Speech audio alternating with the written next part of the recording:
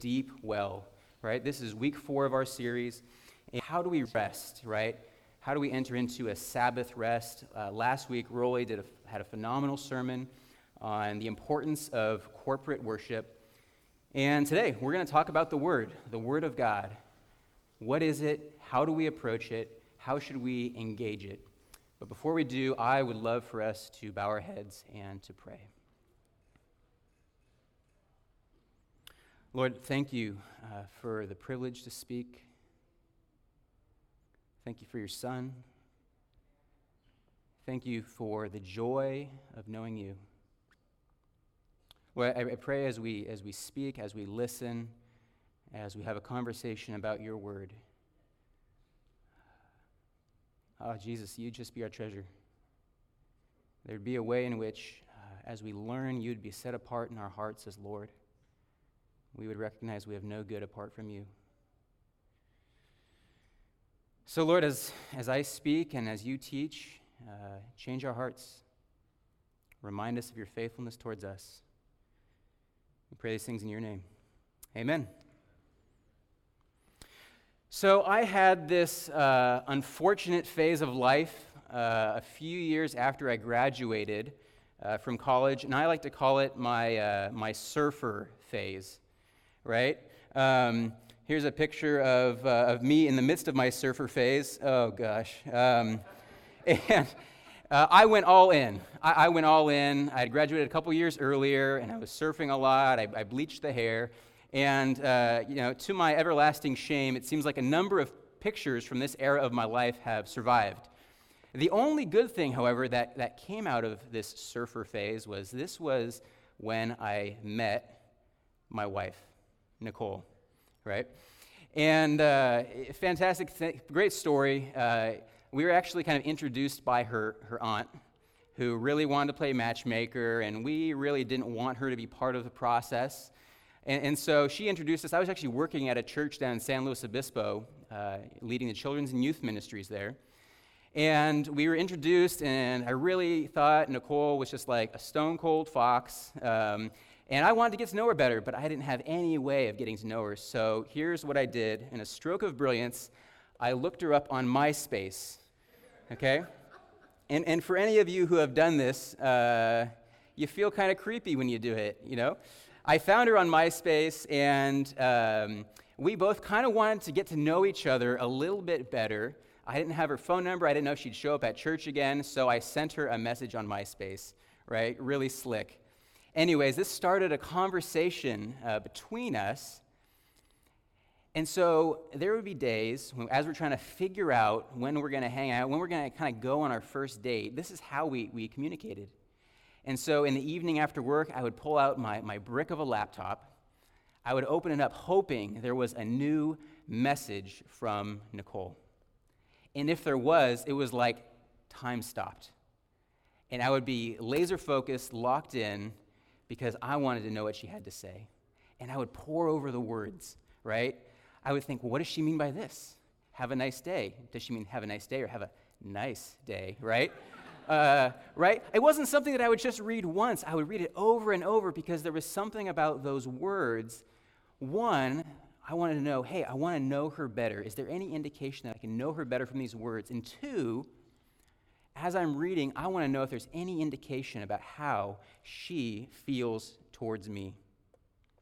And we know this phenomenon. Many of us, if you've ever received like a love letter or maybe a note from someone you admire or who you really want to admire you, right? You don't read it just once and kind of discard it, right? We fixate on it. We turn it over in our minds. We think about it even when we're not reading it. We go back to it over and over and over again. Because what we're reading is a reflection of the person who sent it. And we really want to know, as we read, if there is any indication in those words about how they feel towards us. Now, I had you open to Psalm 1. In Psalms chapter 1, right, we're here a description of the righteous person, right, the righteous man. And it says in verses 2 and 3, "But his delight is in the law of the Lord, and in his law he meditates day and night. He will be like a tree firmly planted by streams of water, which yields its fruit in its season, and its leaf does not wither, and in whatever he does, he prospers. Right? The psalmist writes, the delight of the righteous man is in the law of the Lord. Over and over and over again, he's meditating on the words of God. And I think for many of us, we think like, seriously? Night and day? Are you kidding me? I have trouble opening my Bible for 5 minutes in the morning, right? But it says, inasmuch as he's meditating night and day on the law of the Lord, right, the words of God, he will be like a tree firmly planted next to the life source, right? It bears fruit, right? And all that he does, he prospers. And I expect this morning as we're here and we're listening to these words, we're probably thinking something like, gosh, that sounds really nice. I wonder what that feels like. I think for many of us, you get here on a Sunday morning and maybe you're still worn out from the week and you're already thinking, gosh, Monday's coming. I don't feel refreshed. I don't feel recharged. This psalm is good. I understand it's the word of God, but it just does not feel like it's indicative of my personal experience. I want to talk about how do we engage the scriptures today so that maybe what the psalmist writes here might actually align with our experience. That what the psalmist writes might be something that we can say, hey, I know this is true, and I actually believe that it's true because my experience testifies to it. Over and over in the scriptures, we hear about the word of God, right? We read things. Jeremiah 23:29, God says, is not my word like a fire and like a hammer which shatters a rock? And we think, yeah, fire, hammer, right? Hebrews 4:12, for the word of God is living and active and sharper than any two-edged sword, and piercing as far as the division of soul and spirit, of both joints and marrow, and able to judge the thoughts and intentions of the heart. Yeah, sharper than a two-edged sword. Paul, Ephesians 6:17, right, in describing the armor of God, describes the word of God as the sword of the Spirit. And we think, yes, the word is powerful. Fire, hammer, sword, right, shattering rocks. And then we look at our own Bibles. Fire, huh? You don't say. Hammer? Really? I think for many of us, we read this, and I think it's really healthy and helpful for us to address that when we think of the scriptures, when we think about the Word of God, oftentimes excitement or power, those words don't automatically come to mind. I think it's healthy for us to address the fact that for many of us, when we think about the Bible, sometimes words like confusing, maybe indifferent, maybe obligation, maybe guilt come to mind. For me, I grew up in a non-Christian home. It wasn't until late in my teen years that I met the Lord. I understood Jesus, and I started to see him and his words and his teaching and his life and his perfect works on the cross as being a beautiful thing, not just for people in general, but for me. And so as I started to understand what it was to live in community, to do some of these things that we've been talking about in this series, I started to read my Bible, and I'll be honest, I didn't get it. It was utterly confusing for me. I would be sitting with guys, they'd be talking about all these things they've learned over the course of their life, and I'm here wondering like, hey, what are these names and numbers in the top right corner? What's going to happen to John at 3:16? I don't know. I better read and find out.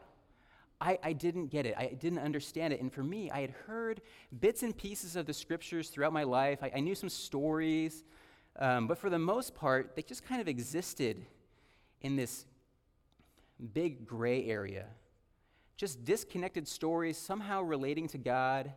I knew somehow it related to me, but for the most part, I couldn't tell you the story. I couldn't tell you about what happened from Genesis to Revelation. I didn't really know what it was all about.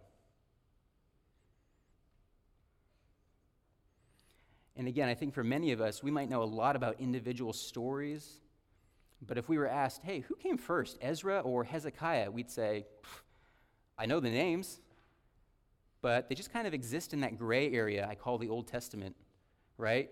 Where the pages are still really crisp and clean in my Bible. I didn't understand that all of the scriptures pointed to something, namely someone. And I don't know if you guys have ever seen that movie, The Sixth Sense, right? How many of you have seen that movie? It's been out for like 17 or 18 years now. Can you believe that? I won't spoil it for you. It's decent. But as you watch that movie, you for the first time, you watch it. Bruce Willis's character, Dr. Malcolm Crowe, there's something about him that you don't realize until the very end of the movie. And when you get to the end of the movie, there's this shock, surprise ending that changes the way you see the whole thing up to that point. And you cannot, whether you want to or not, watch the movie a second time in the same way. I think the scriptures are similar. You open up the Bible, if you start reading in Genesis, you see lots of names, people, places, and you wonder what sometimes is going on. And then you get to the New Testament, and you see Jesus. And you understand that all that's been written has been leading up to him.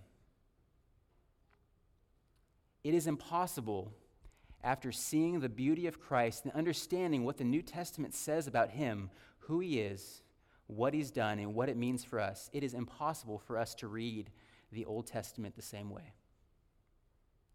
Our first point, if you're taking notes, you can fill this in. Our first point, we engage the scriptures primarily to encounter Jesus. Right? Before we talk about application, before we talk about what do I do with the scriptures, right? Or what do I need to learn about the scriptures? We engage the scriptures to encounter Jesus. Our other 2 points will come from this point, to encounter Jesus. Now, as we read the Bible, we need to ask ourselves a question very early on.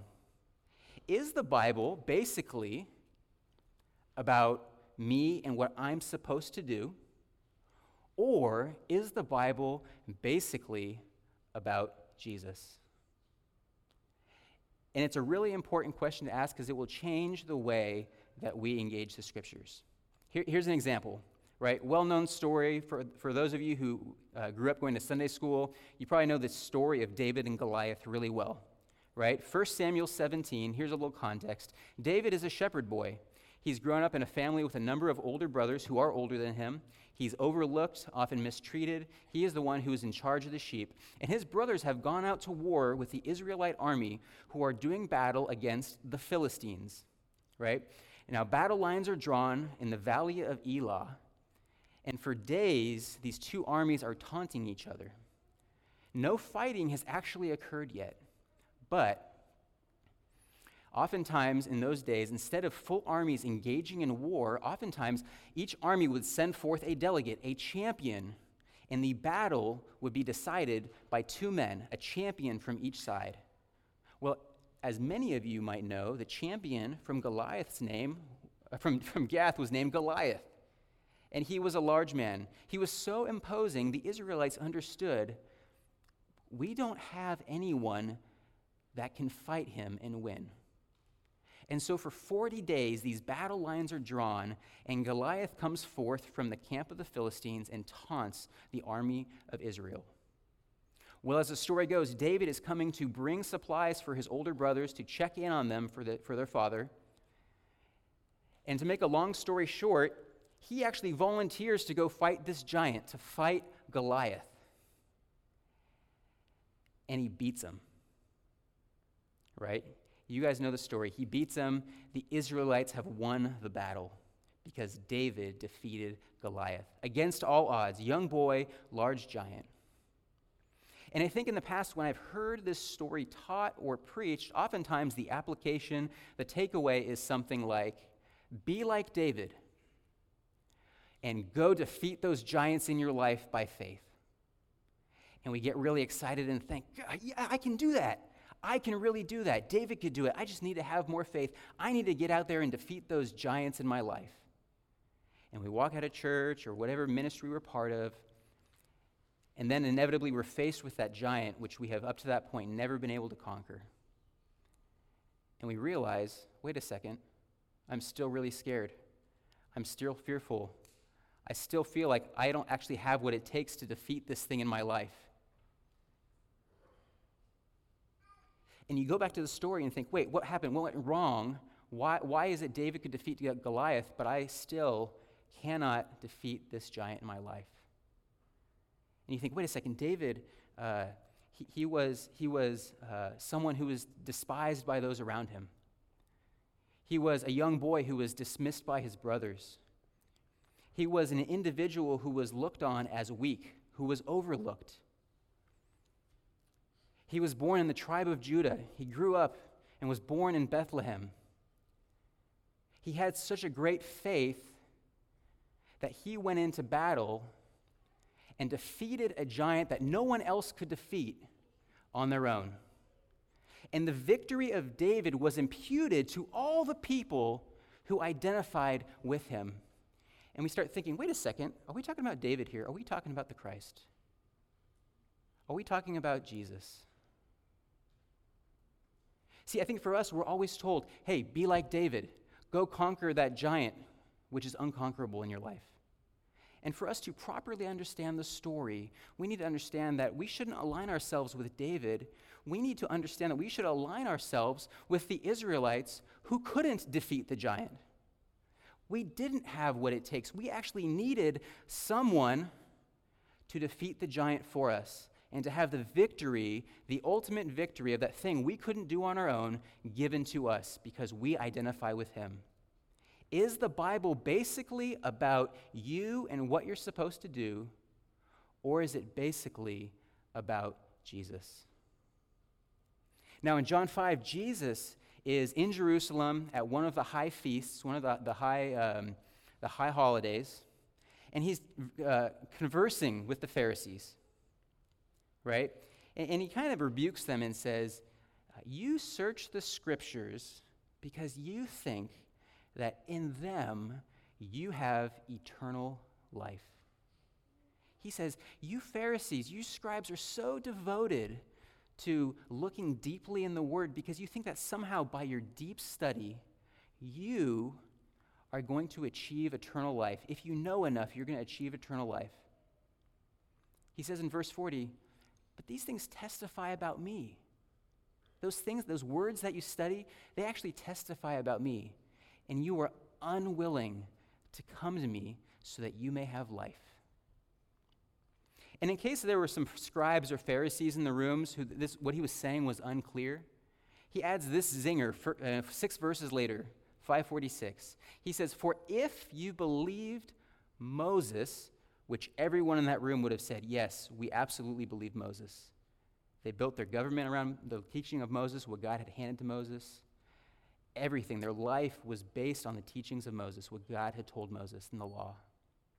For if you believed Moses, you would believe me, for he wrote about me.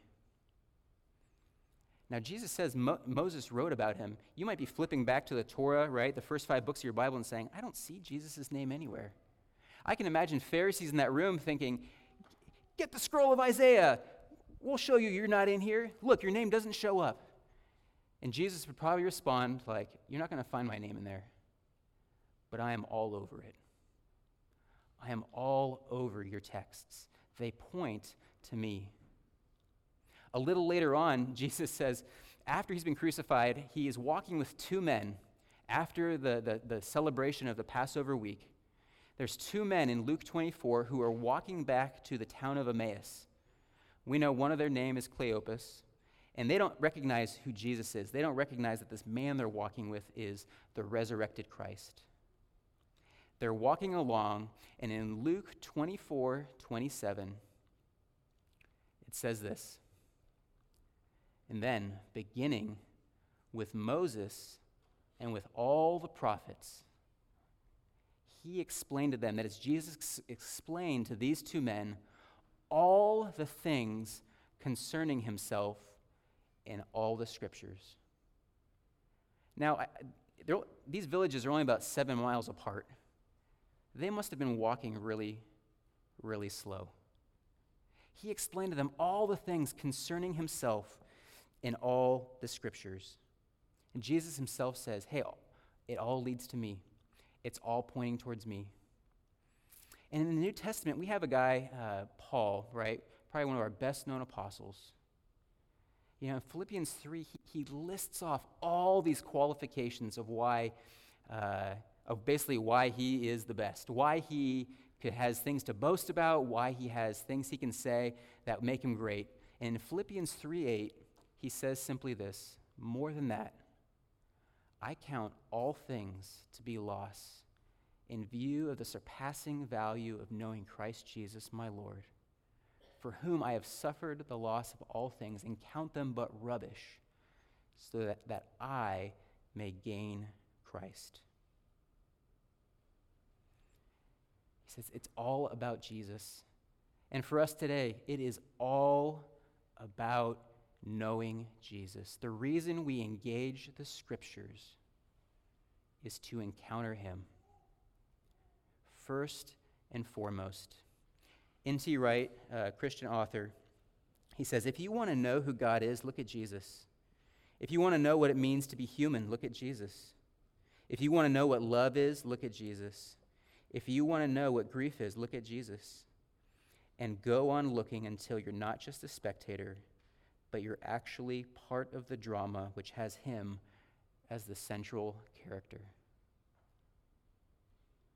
The scriptures say that there is no other name under heaven that has been given among men by which we must be saved. It is all about that beautiful man, Jesus Christ.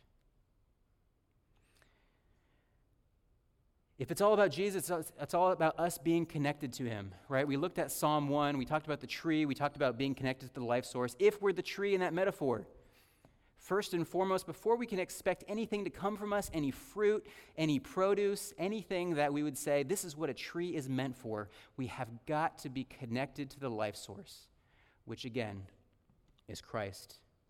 We engage the scriptures to encounter Jesus. Number 2, we engage the scriptures to be transformed, not just informed. Ultimately, we engage the scriptures to be transformed. Now, here's maybe a helpful diagnostic question I share with a lot of our students on campus. When you read the Bible, are you more interested in knowing the Word of God, or are you more interested in knowing the God of the Word? Are you more interested in knowing the Word of God, or are you more interested in actually knowing the God who is behind those words? Your honest answer to that question will reveal 2 radically different approaches to the text. And I think for us, working at UC Davis in a very academic context, it's easy for us to think, hey, knowledge is power, information is the best. We need to know, we need to get our facts straight, we need to have correct doctrine, sound theology, and I would say absolutely, yes, we have got to have those things. I'm not saying we don't pursue information. I'm saying it's not primary. We will get it, but it's not our primary drive. Our goal is not information, but transformation.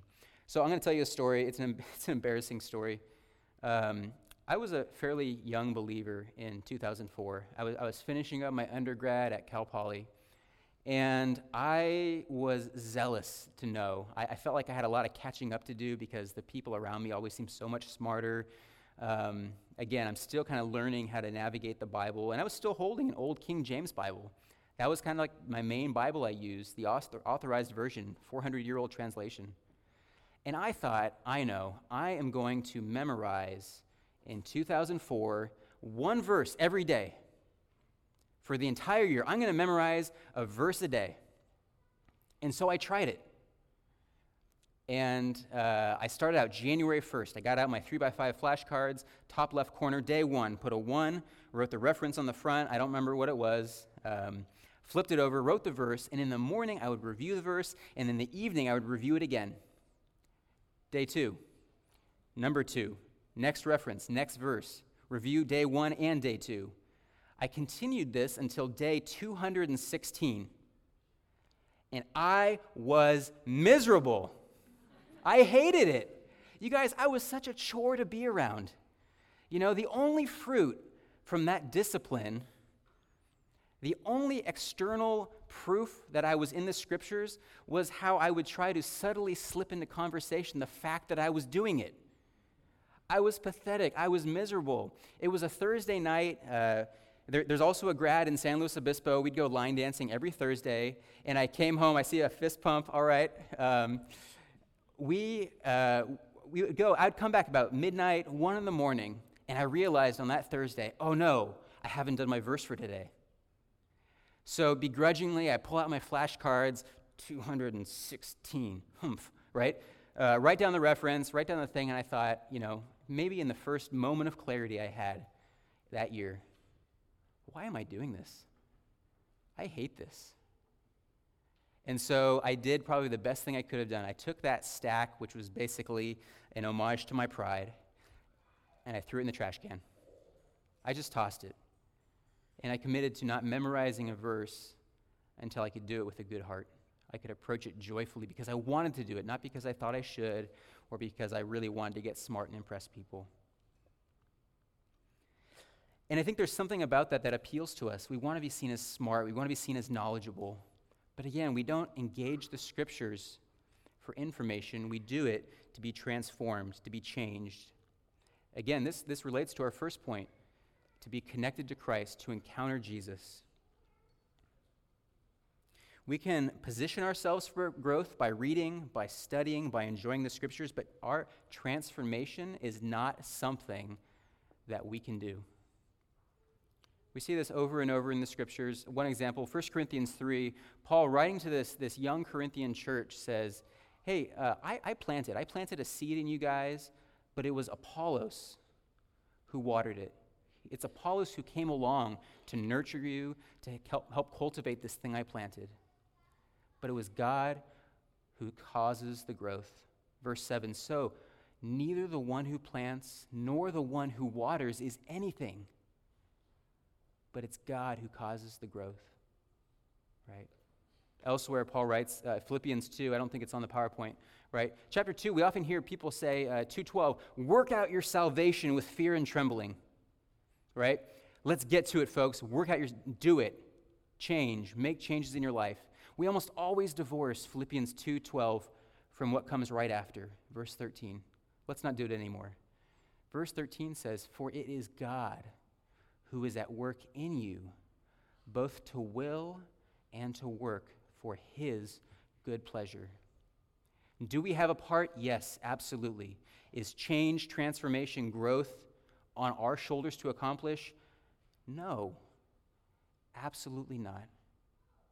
We engage the scriptures, first and foremost, to encounter Jesus. As a tree firmly planted to be connected to the life source, we engage the scriptures to be transformed, not just informed. Inasmuch as we are connected to that life source, we are changed. We experience changes in our life. Number 3, we engage the scriptures to be equipped for ministry, to obey, to actually produce visible fruit. We engage the scriptures to be equipped for ministry. 2 Timothy 3:16, 17, all scripture is inspired by God and profitable for teaching, for reproof, for correction, for training in righteousness. Why?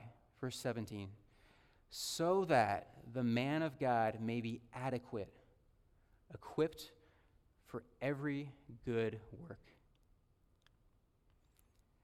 The scriptures are from God for a purpose, so that we may be adequate and equipped, right? Adequate, this Greek word artios. When we think of the word adequate, for most of us, we might insert the English phrase good enough or it'll do, right? Artios in the Greek means perfect, perfectly suited for the purpose it was intended. Not good enough, perfectly equipped for the purpose it was intended. So that the man of God may be perfectly, fully furnished and equipped for good works, for ministry. The end result of understanding the Scriptures is that we are equipped. We see evidence of change in our life, not because we do it, but because the Lord does it in us. James, longer passage here, James 1, 22-25. But prove yourselves doers of the word, and not merely hearers who delude themselves. For if anyone is a hearer of the word and not a doer, he is like a man who looks at his natural face in the mirror. For once he has looked at himself and gone away, he has immediately forgotten what kind of person he was. But one who looks intently at the perfect law, the law of liberty, and abides by it, that is, lives by it, not having become a forgetful hearer, but an effectual doer, this man will be blessed in what he does. Verse 25, this man will be blessed in what he does. Psalm 1:3, he will be prosperous in whatever he does. There is this idea that inasmuch as, one, we are connected to Jesus, we encounter him in the Scriptures, we are the tree connected to the life source, firmly planted by streams of water, we will, two, be changed. We will be transformed inasmuch as we are connected to him. And because we are connected to him, we will, three, be equipped for ministry. And we cannot get those confused. I think for many of us, if you're anything like me, you're a natural doer, performer. You find value in the fact that you can produce with your hands. You like to point to what you do as evidence of your self-worth. When was the last time you asked someone to describe themselves and they started out with anything other than a function, right? Hey, tell me about yourself. Well, I'm a plumber. That's a function. That's what you do. I'm an engineer. I'm a teacher. We are so trained to think about our self-worth, our value, is only in line with our function, with what we do. And I think for many of us, the performers of us in the room who find value in what we do, who find our identity in what we do, we can read a passage like James 1, 22-25 and say, all right, good, this is what I've been waiting for, permission to go do. The doing as a Christian, the obedience as a Christian, being equipped for ministry as a Christian is a good thing. But it only comes from being connected to the source of life. That is Jesus Christ. On the night before he was crucified, he said these words to his disciples, John 15:5. He says, I am the vine, you are the branches. He who abides in me and I in him, he bears much fruit. Check out this last phrase. For apart from me, you can do nothing. You can do nothing. Apart from me, you can do nothing.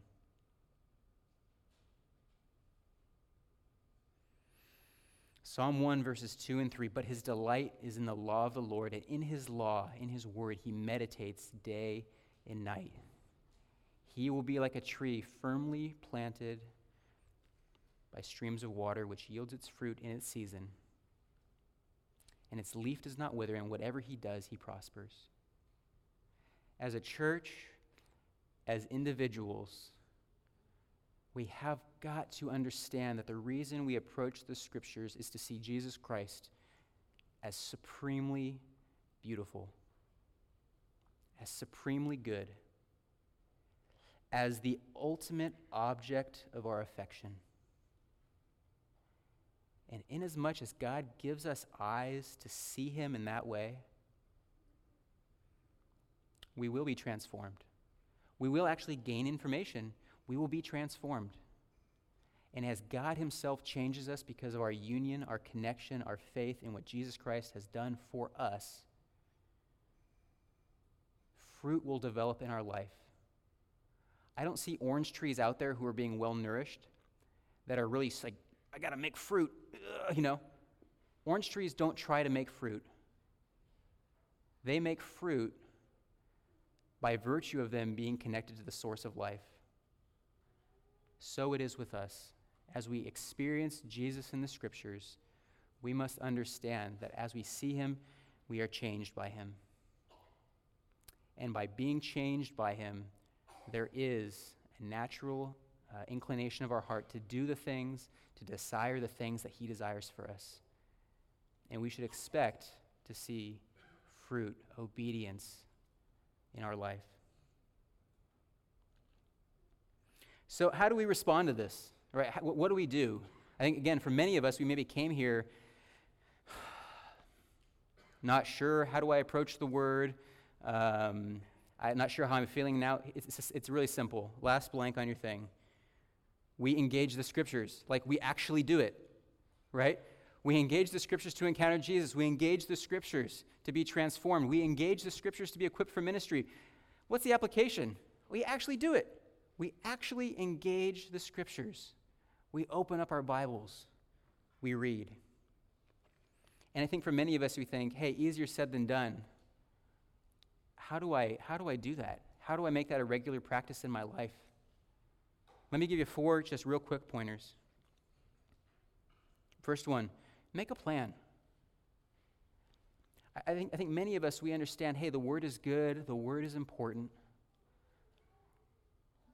But when you wake up in the morning, you think, oh, I got to get the kids ready for school. I'm already late for work. Whatever it is, make a plan. A friend of mine, he often says, we don't stumble upon intimacy with Jesus. We're not just going through the course of our overbooked day and all of a sudden happen to stumble upon Christ and think, oh, what a sweet time I just had with him, right? He oftentimes gets scheduled out. We're oftentimes overcommitted. Make a plan. Schedule a time in the Word. And not just when you're going to do it, make a plan for what you're going to read. When I was a young Christian, I would open up my Bible and I would do one of these, Song of Solomon again, Make a plan. What are you going to read? If you're not sure, ask someone, hey, here's where I am in my walk with Christ. What would you recommend I read? I think a great starter, even today, if you wanted it, if you weren't sure, read John's Gospel. Just read the Gospel of John to get a picture of the beauty and wonder of Christ, to see what he says about himself, to see how he interacts with people, to see God's priorities expressed in Jesus. Make a plan. The when, the what, and the where. Where are you going to do it? Take some practical steps to make a plan to get time in the Word. Number 2, read for breadth and depth. Again, for us, in our information, fact-loving culture, I think for us, there's something almost kind of like sexy about knowing a passage really well, right? There's something really neat that having something that we can kind of share in Bible study and say, oh, I recognize that because they translated it this way, it actually means this, and everyone's thinking like, who cares, right? Read for breadth and depth. Is there a place for deep Bible study? Yes, there has to be. But also read just to enjoy the Scriptures, to get a sense of that grand story arc that stretches all the way from Genesis 1 to the end of Revelation. Read it to enjoy it. Read it in a way that you're not putting pressure on yourself to get something out of it. I often find when I open the Bible and I feel like my time is only valuable in as much as I feel like I walked away with something to share, sometimes I miss the forest for the trees. And when I take that burden off myself and I just open the Bible to read it, to enjoy the story, I often walk away with a lot more than if I put some sort of academic burden on me to get something out of the text. Make a plan, read for breadth and depth. 3, don't judge the quality of your time in the Word incorrectly. As a young believer, I would often open up the Bible, I'd spend some time reading, I'd close it, and if I didn't feel really good about it, if I didn't have like a positive emotional response, or there wasn't some devotional material in there that just really charged me up, I would think, oh, what a waste of time. Or if I didn't walk away with some really juicy tidbit that I could share, or chew on for the rest of the day, I would think, gosh, what a waste of time. And I would effectively judge my time in the Word incorrectly. I think God is big enough, wonderful enough to actually do things in my heart that I'm not aware of. And I think for many of us, our best learning happens kind of below the surface of our awareness, right? Don't judge your time incorrectly. Just because you don't feel great or you feel super informed after a quiet time with the Lord, don't think it was a waste of time. It absolutely was not. It absolutely was not. Make a plan. Read for breadth and depth. Don't judge the quality of your time incorrectly. Fourth, finally, you have to remember this and hear it very clearly. Have a lot of grace for yourself. If reading the scriptures is not a practice that you do very often, if it feels tedious, confusing, boring, and you hear me up here sharing, not that I'm still learning all this too, don't feel like, oh man, I need to go and spend 3 hours in the scriptures today, right? You don't train for a marathon by running a marathon, right? On day one of your training, you don't go out and run 26 miles. You lace up your sneakers and you try to jog down the street. And if you need to, you walk. Have grace for yourself in the process.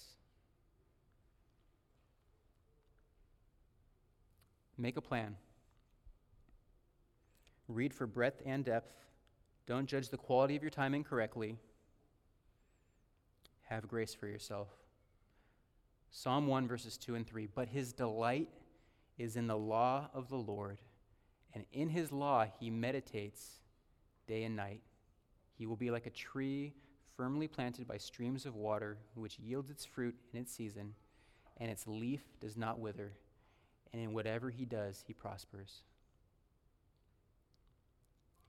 We have to understand that we are the tree. As Christians who have understood and believed in the person of Christ, in his absolutely perfect work on the cross, his perfect work in rising from the dead for our sake, in as much as we're connected to him, we have life. Jesus said, apart from me, you can do nothing. We engage the scriptures to encounter Jesus, to be transformed, and to be equipped for ministry. And one of my favorite verses about the scriptures, actually Rolly mentioned it, Colossians 3, the first part of verse 16. It says, let the word of Christ richly dwell within you. Let Christ's words richly dwell within you. Let them take up residency in you. Let them change you from the inside out. His word is living and active. It is sharper than any two-edged sword. I pray that as we approach the scriptures, maybe for the first time, maybe for the 100th time, the 1,000th time, we'd see Jesus clearly. And inasmuch as we see him clearly, our hearts would be changed, and the people around us would be affected by our obedience. I'm going to pray, and I think the worship team is going to come on up. So would you bow your heads with me?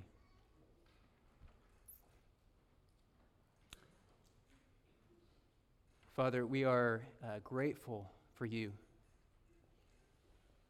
We are grateful for the love that you have for us. We're grateful for the gift of your word, the joy of knowing you. Lord, and I pray in the midst of a talk like this, there wouldn't be a sense of I'm not measuring up or self-condemnation, but what would be heard, Lord, would be an invitation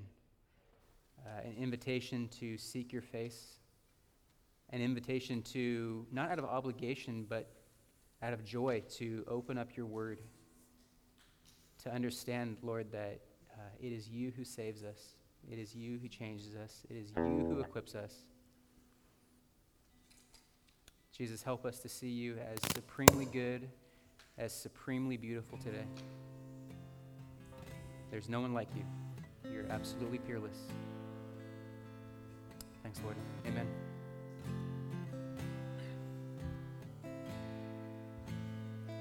We're going to enter into a time of response and reflection where we get to sit and just